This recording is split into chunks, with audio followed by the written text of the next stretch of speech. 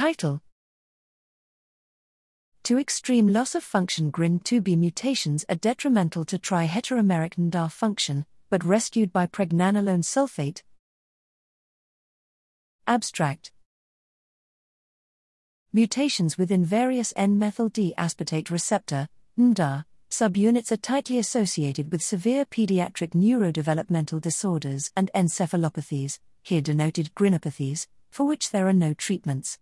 NMDARs are tetrameric receptors and can be found at the membrane of neurons in various compositions, namely in D or tri-heteromeric forms. The GLUN2B subunit appears very early in development and, therefore, prenatally this subunit is predominantly found within D heteromeric receptors, exclusively composed of the GLUN1 and GLUN2B subunits. Postnatally, however, the GLUN2A subunit undergoes rapid increase in expression, giving rise to the appearance of tri-heteromers containing the GLUN1, GLUN2A and GLUN2B subunits.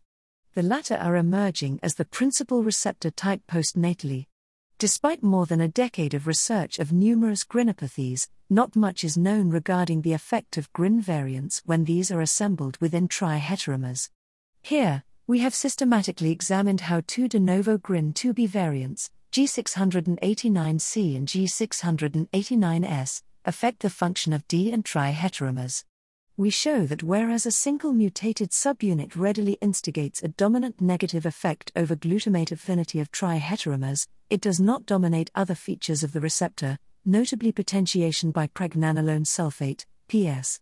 This led us to explore PS as a potential treatment for these two severe loss-of-function (LOF) mutations in cultured neurons, in which case we indeed find that the neurosteroid rescues current amplitudes.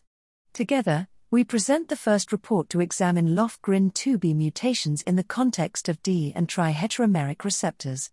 We also provide the first demonstration of the positive outcome of the use of a GRIN2B relevant potentiator in the context of tri-heteromers.